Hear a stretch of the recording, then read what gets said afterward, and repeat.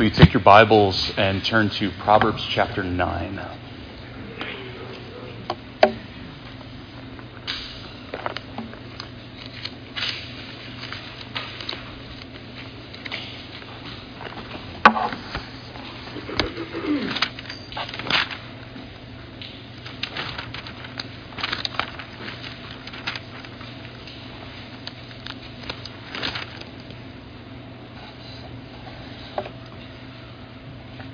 Let's read from Proverbs chapter 9. This is God's holy and inerrant word.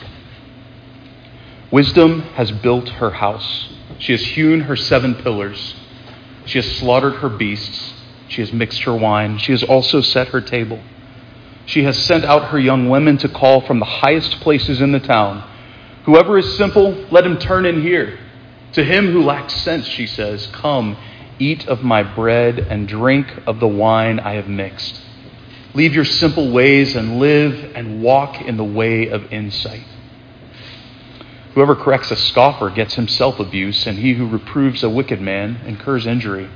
Do not reprove a scoffer, or he will hate you. Reprove a wise man, and he will love you. Give instruction to a wise man, and he will be still wiser. Teach a righteous man, and he will increase in learning. The fear of the Lord is the beginning of wisdom, and the knowledge of the Holy One is insight. For by me your days will be multiplied, and years will be added to your life. If you are wise for yourself. If you scoff, you alone will bear it. The woman folly is loud. She is seductive and knows nothing. She sits at the door of her house. She takes a seat on the highest places of the town, calling to those who pass by, who are going straight on their way. Whoever is simple, let him turn in here. And to him who lacks sense, she says, stolen water is sweet, and bread eaten in secret is pleasant. But he does not know that the dead are there, and that her guests are in the depths of Sheol. Let's pray together. O come, wisdom from on high, and order all things far and nigh. To us the path of knowledge show, and cause us in her ways to go. O Emmanuel, God with us, deliver us from our own foolishness and pride. Fill our hungry souls with your truth.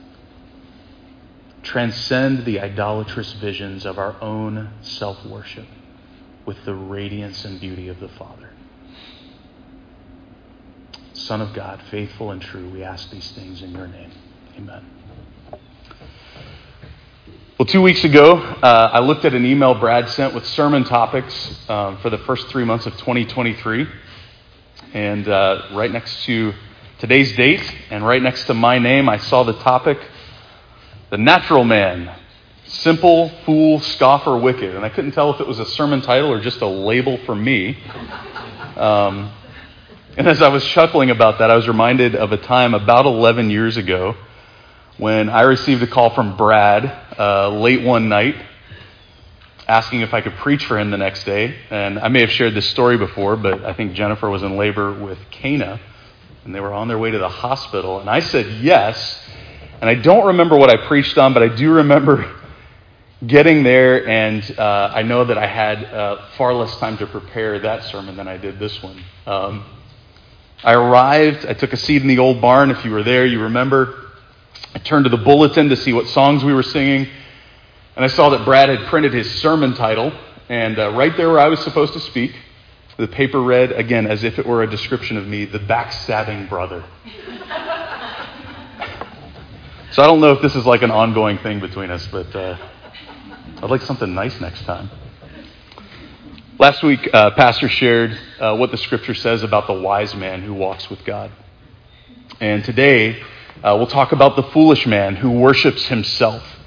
And I joked with Brad after the message last week that I was just going to take his notes and turn them to just make them antonyms and just say the opposite stuff, and it would work out well. But towards the end of our time together, he said this: wisdom means walking with God in the majestic and the mundane.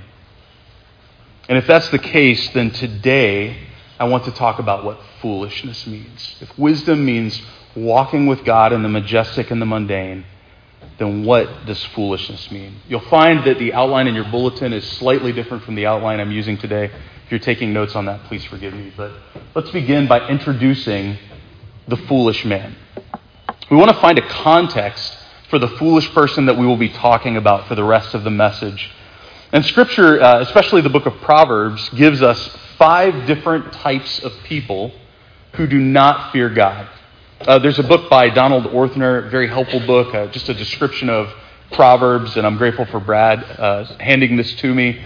Very clarifying content, and I think he does a great job of helping us understand the 5 different types of foolish people that we see in the book of Proverbs. So first of all, we'll see in the book of Proverbs a natural man. It's important to understand what the natural man is. Often it's just signified in the book of Proverbs simply by the word man.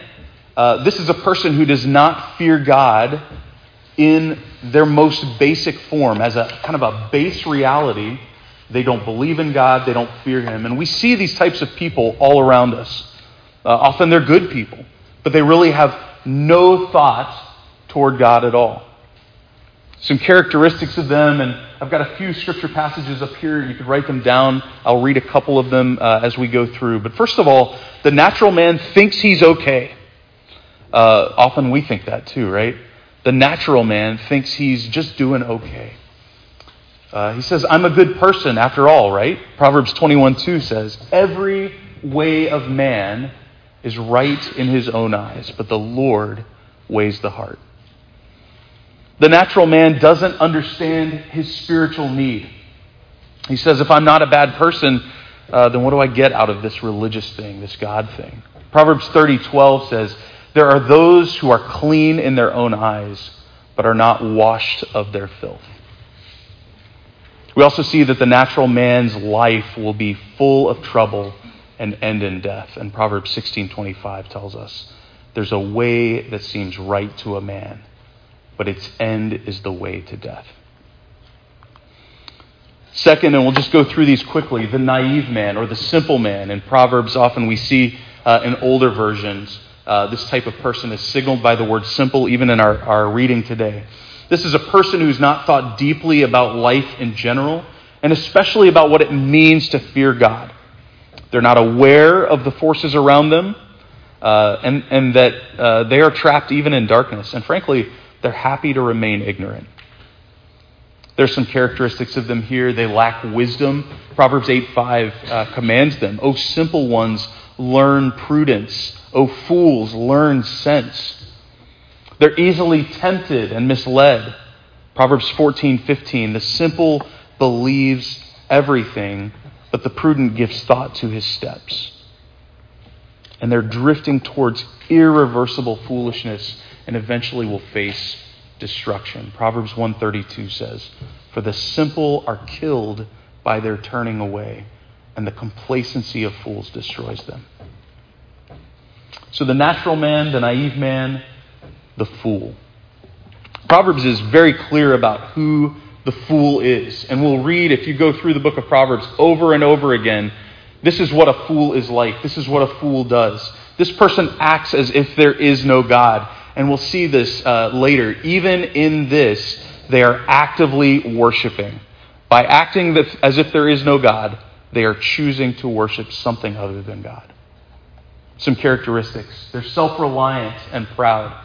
Proverbs 12:15 says, the way of a fool is right in his own eyes, but a wise man listens to advice.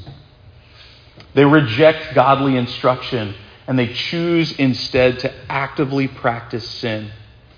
A couple of verses here, Proverbs 1:7. The fear of the Lord is the beginning of knowledge, but fools despise wisdom and instruction. And in Proverbs 13:9, a desire fulfilled is sweet to the soul, but to turn away from evil is an abomination to a fool. And we see in Scripture that their lives will end in failure and shame. And in Proverbs 3:35 we read, the wise will inherit honor, but fools get disgrace. Fourthly, we have the scoffer. Older versions of Proverbs, older Bible versions will often use the word scorner. This person not only goes his own way, but he actively mocks sin and the judgment of God. And some characteristics of this man: they are filled with pride and they love being contemptuous. Proverbs 1:22 says, "How long, O simple ones, will you love being simple? How long will scoffers delight in their scoffing and fools hate knowledge?" They actively cause trouble for those around them. Friends, neighbors, their country. Proverbs 29:8 says, "Scoffers set a city aflame, but the wise turn away wrath." They will be despised by God and judged severely. Proverbs 3:34. "Toward the scorners he is scornful," speaking of God, "but to the humble he gives favor." And then finally, the wicked. This is someone who's bent against God and who actively works to subvert the plans of God in the world around him. And some characteristics of them: they are proud and defiant before God. Proverbs 14:2 says, "Whoever walks in uprightness fears the Lord, but he who is devious in his ways despises him." They're drawn to evil and they knowingly pursue evil ways. Proverbs 21:10, "The soul of the wicked desires evil. His neighbor finds no mercy in his eyes." They will be defeated in their sin, praise God, and punished for it. Proverbs 14:32, "The wicked is overthrown through his evil doing, but the righteous finds refuge in his death." I appreciate you walking through these many passages. There are so many more. And Proverbs exists as a warning to us, as we've started off, as pastors preach these first several sermons in the series, as a warning to us and a reminder to us that we must fear God, otherwise we are one of these people. It's important to note that before we move on, that the core of each of these types of people is the same. Every single one of them at their base has a sin nature. And so while it's easy for us, I think, through Scripture to separate them out into some sort of category based on the word choices we find in Scripture, we have to acknowledge that for each of these, that the natural man, the base man, is susceptible to the same sins that the wicked is susceptible to. And by the same token, the wicked man can be redeemed just as the natural man can. So today we'll talk about the foolish man, and I don't intend for us to focus specifically on the third slide I showed. I'm not just speaking of the fool. Instead, I'm going to use the term to describe and speak of anyone who does not fear God, from the natural man with his basic instincts of self-idolatry and all the way to the wicked who hates God himself. The sin of the foolish man is the sin of I. You and I were created to worship. In the Garden of Eden, Adam and Eve created to give praise and glory to God and to walk with him in an attitude of worship. And it's my hope that this morning we'll be able to demonstrate that all of our lives are spent worshiping something. There's not a moment in each of our lives where our affections are not devoted to the service of something, or more specifically, to the service of someone. And for believers, this someone is the creator and sustainer of the universe. Scripture says, the King of kings and Lord of lords, who alone has immortality, who dwells in unapproachable light. What a description of the God we worship. But for those who do not worship our Lord Christ, this is someone who is often themselves. The creator and sustainer of nothing. The king of their home, or maybe a country. The lord of their pets, or maybe even an estate, who will most likely pass away before the age of 100, and who dwells in a place decorated to convey how much they mean to the world. And we have a choice about who to worship. I think one sounds better than the other right offhand. Even Lucifer, the most beautiful being in all of God's creation, was drawn into self-worship when he chose not to worship God. Will you take your Bibles and turn to Ezekiel chapter 28? I'd like to spend just most of the remainder of our time in Ezekiel 28, comparing this prophecy of the king of Tyre with a fool, and talking about what it looks like when we choose not to worship God. In Ezekiel 28, the prophet Ezekiel is asked to prophesy against the prince of Tyre. We do believe that he was a real man around the time of Ezekiel. But often, and we'll see this in a couple of different places, God reveals these prophecies to men in order to provide a reference to spiritual truth on a grand scale. And I think this passage is just such a passage. We believe that it alludes to Satan's fall from heaven.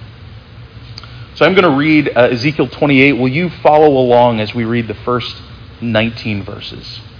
The word of the Lord came to me, Son of man, say to the prince of Tyre, thus says the Lord God, because your heart is proud and you have said, I am a god. I sit in the seat of the gods in the heart of the seas, yet you are but a man and no God, though you make your heart like the heart of a god. You are indeed wiser than Daniel. No secret is hidden from you. By your wisdom and your understanding you have made wealth for yourself and have gathered gold and silver into your treasuries. By your great wisdom in your trade you have increased your wealth, and your heart has become proud in your wealth. Therefore, thus says the Lord God, because you make your heart like the heart of a god, therefore, behold, I will bring foreigners upon you, the most ruthless of the nations, and they shall draw their swords against the beauty of your wisdom and defile your splendor. They shall thrust you down into the pit, and you shall die the death of the slain in the heart of the seas. Will you still say, I am a god, in the presence of those who kill you, though you are but a man and no God, in the hands of those who slay you? You shall die the death of the uncircumcised by the hand of foreigners, for I have spoken, declares the Lord God. Moreover, the word of the Lord came to me, Son of man, raise a lamentation over the king of Tyre, and say to him, thus says the Lord God, you were the signet of perfection, full of wisdom and perfect in beauty. You were in Eden, the garden of God. Every precious stone was your covering, sardius, topaz and diamond, beryl, onyx and jasper, sapphire, emerald and carbuncle, and crafted in gold were your settings and your engravings. On the day that you were created, they were prepared. You were an anointed guardian cherub. I placed you. You were on the mountain, the holy mountain of God. In the midst of the stones of fire you walked. You were blameless in your ways from the day you were created, till unrighteousness was found in you. In the abundance of your trade, you were filled with violence in your midst, and you sinned. So I cast you as a profane thing from the mountain of God, and I destroyed you, O guardian cherub, from the midst of the stones of fire. Your heart was proud because of your beauty. You corrupted your wisdom for the sake of your splendor. I cast you to the ground. I exposed you before kings to feast their eyes on you. By the multitude of your iniquities and the unrighteousness of your trade, you profaned your sanctuaries. So I brought fire out from your midst. It consumed you, and I turned you to ashes on the earth in the sight of all who saw you. All who know you among the peoples are appalled at you. You have come to a dreadful end and shall be no more forever. As we read through this passage, it's so interesting to me that some of the same sins that we see from this prince of Tyre are the very same sins that the foolish man is said to commit in the book of Proverbs. And we've read a couple of those this morning, a few of those. One of my favorite passages of Scripture is in 1 John chapter 2, verses 15 through 17. And we'll get there a little later. But in those verses, the Apostle John gives us some phrases that I think are very helpful as we try to understand the sins of the prince of Tyre and the sins of the foolish man.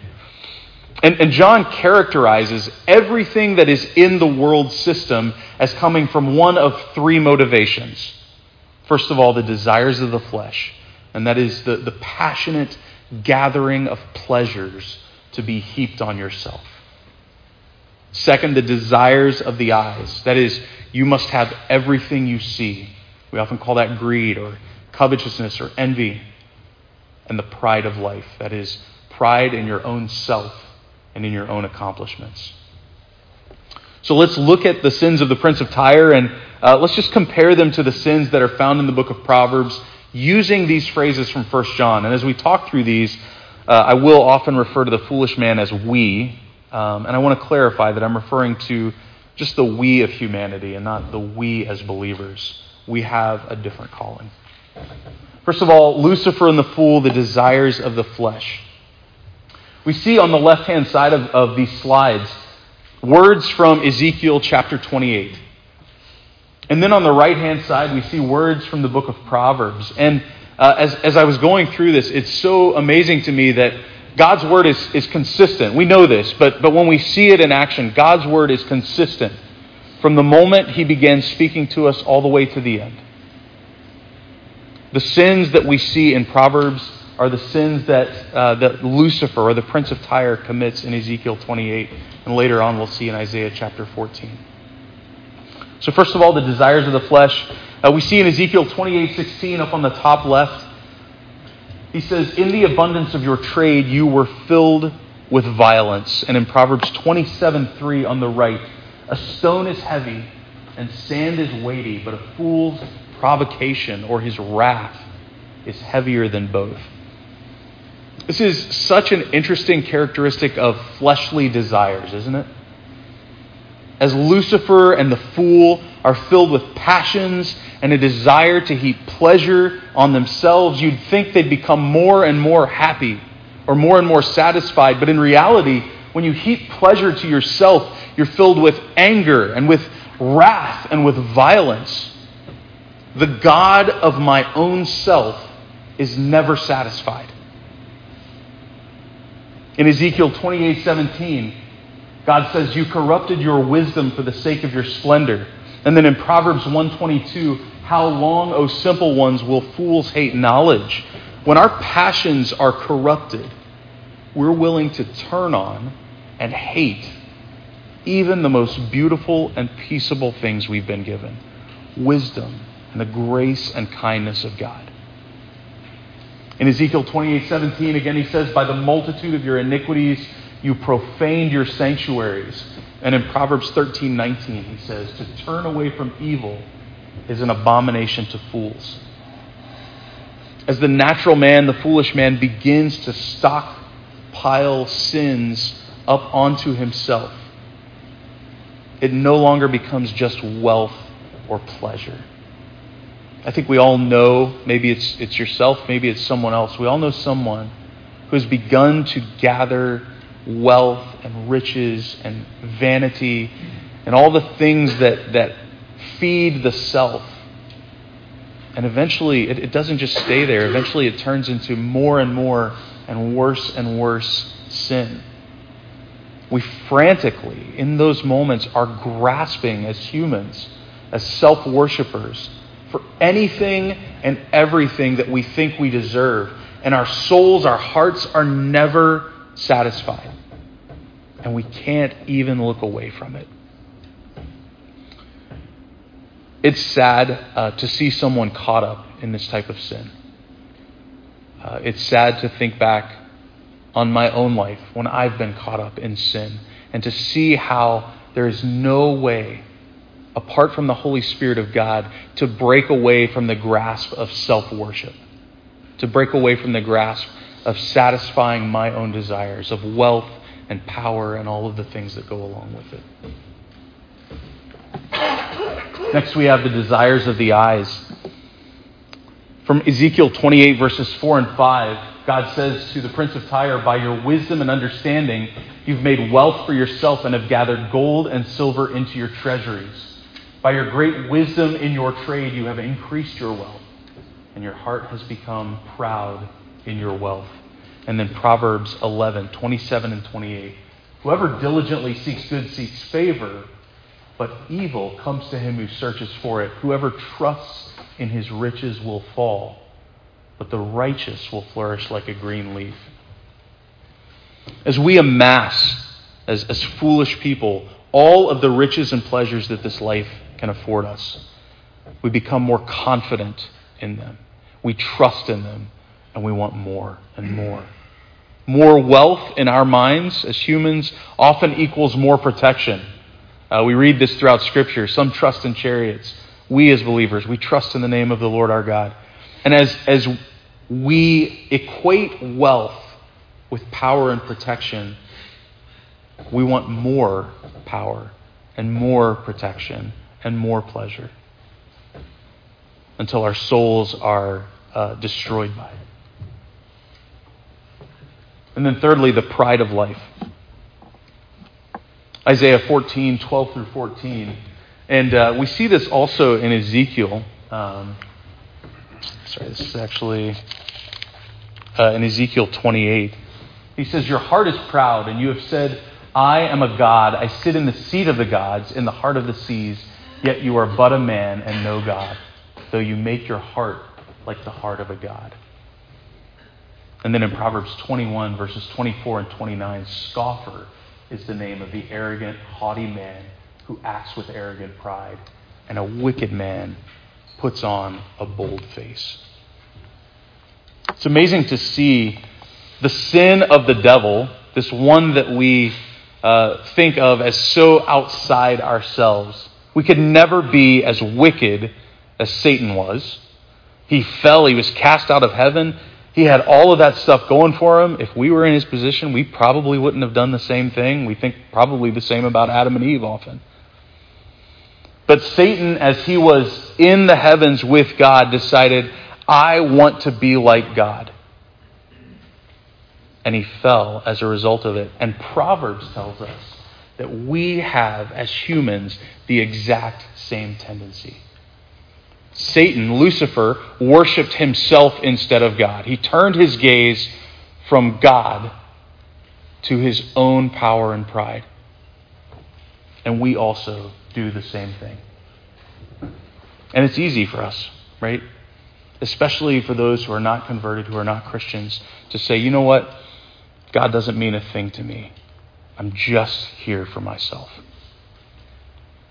And the result is the same. There's a parallel passage in Isaiah chapter 14, verses 12 through 14. In that passage, we read about the king of Babylon and the pride of life, to use John's term, that he felt. And again, we see this as prophetically referring to the fall of Lucifer. I'll just read those 3 verses.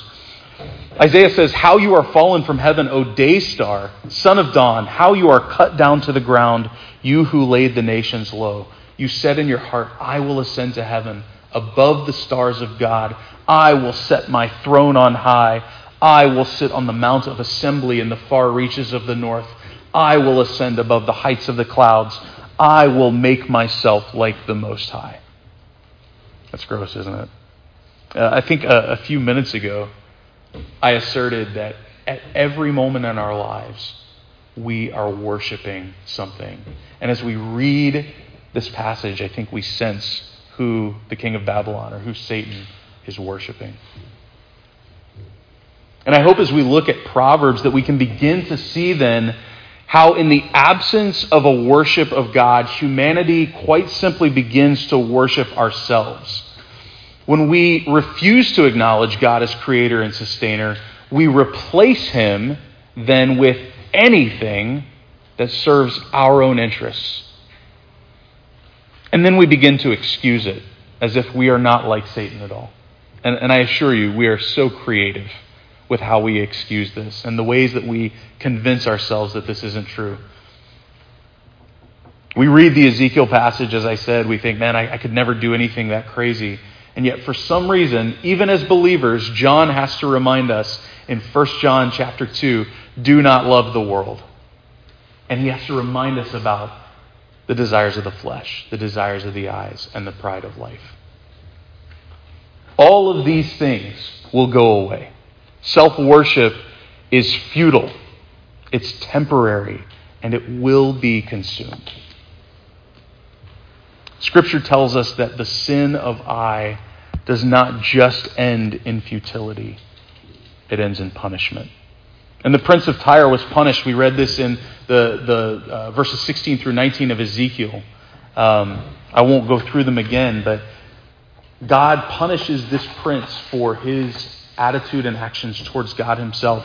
And the king of Babylon was punished. In Isaiah 14, 18 through 19, God says to him, all the kings of the nations lie in glory, each in his own tomb, but you are cast out away from your grave like a loathed branch, clothed with the slain, those pierced by the sword who go down to the stones of the pit, like a dead body trampled underfoot. Foolish men who refuse to fear God, and more than that, who strive against God, will be punished. And we see that throughout Proverbs. We could go through so many verses, but just a couple for you to write down. Proverbs 11:21, Proverbs 11:23 and verse 31, Proverbs 21:12. Proverbs 21:12 says, God, the righteous one, observes the house of the wicked, and he throws the wicked down to ruin. And there are so many more verses. It seems hopeless for the foolish man, doesn't it? It seems like, as we look at it, he will go to nothing but punishment and destruction. And in fact, as I was studying this week, I read a commentary that suggested that for the fool and for the scoffer and the wicked, for the last three of our slides, there is no more hope. But is there hope? Throughout Proverbs, there is hope. Throughout Proverbs even, there is the command to the foolish, to the scoffer, to the wicked, turn. Turn from your wicked ways. Turn from scoffing. Turn from your foolishness. And then throughout Scripture, the command is given even to the hardest of men's hearts and the most difficult of nations, repent. We read in Proverbs 9 this morning that wisdom has sent out her young women to call from the highest places in the town, whoever is simple, let him turn in here. Leave your simple ways and live. And often we see in the book of Proverbs that this command is accompanied by a command to fear God. It's not enough to realize that we're simple and that we've got some bad stuff going for us. Instead, we must turn to something.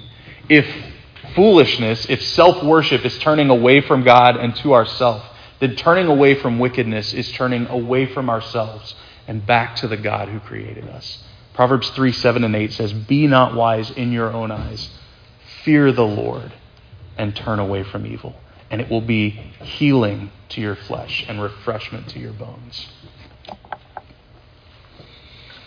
Just by way of application, I just want to briefly change a little bit of context from the world to now us as believers.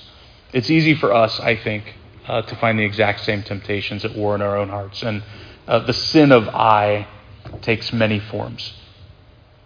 We think about our kids as, 3-year-olds yelling, I want it, I need it. And, we say this as adults too, don't we? It's this foolishness of a child that is still bound up in all of our hearts. There's selfishness with our own time and resources. Maybe an outsized focus on wealth or power or comfort or beauty, especially if we find those things taking up attention that should be directed toward Christ.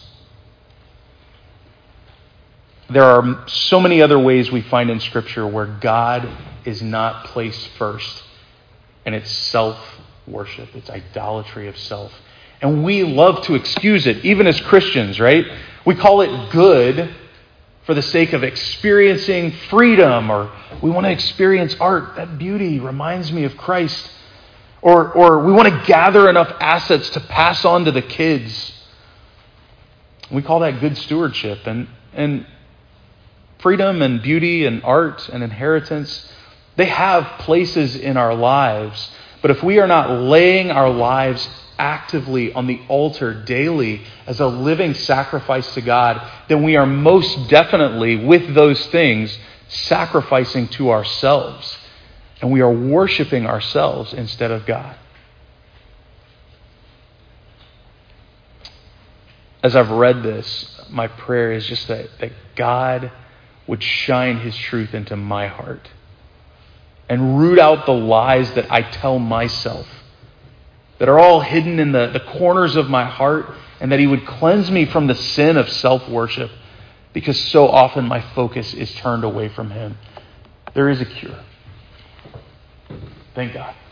The cure for self-worship for the sinner and the saint, and it is truly a disease, is a right view of God.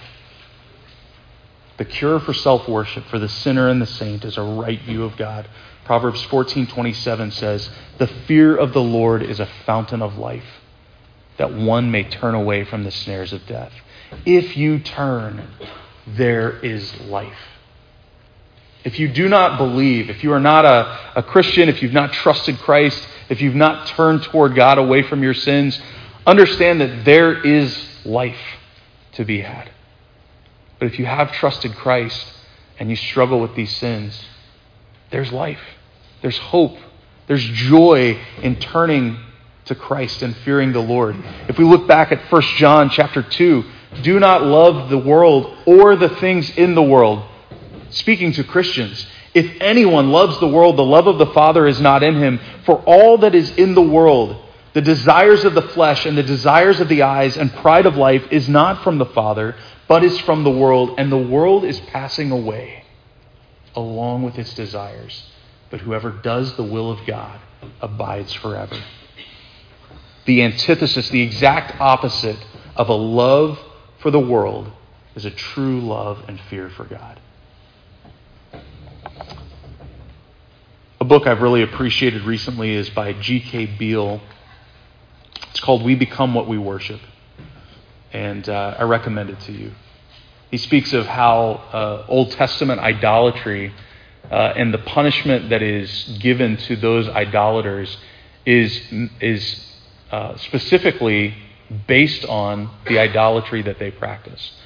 And so even in our own heart, the things that we idolize are the things that we become. And he writes this phrase, which stood out to me: we are all worshipers. There is no neutrality. We are created, we are born to worship something. We are created to worship God. But when we turn away from God, we begin to worship ourselves. As I've studied this, I've been convicted. And if, like me, your heart is convicted by this, if you see how often you need to work, or how often you work, to satisfy your own desires instead of sacrificing those desires to God, I want to offer you the reassurance that the Apostle John offers in 1 John 2. My little children, I'm writing these things to you that you may not sin. But if anyone does sin, we have an advocate with the Father, Jesus Christ the righteous. He's the propitiation for our sins, and not for ours only, but also for the sins of the whole world. Come to Christ. Confess your own self-idolatry. Ask for his work in your heart. As the song says, turn your eyes upon Jesus.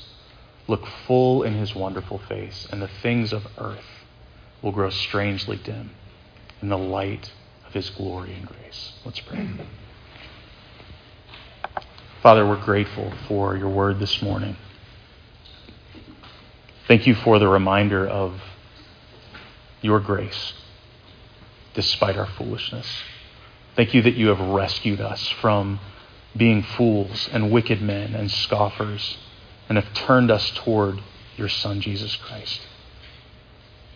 And now, Lord, we ask that as we try to walk through this life and so often are tempted and turned aside by the things that distract us from our worship of you, please keep us always focused on Christ.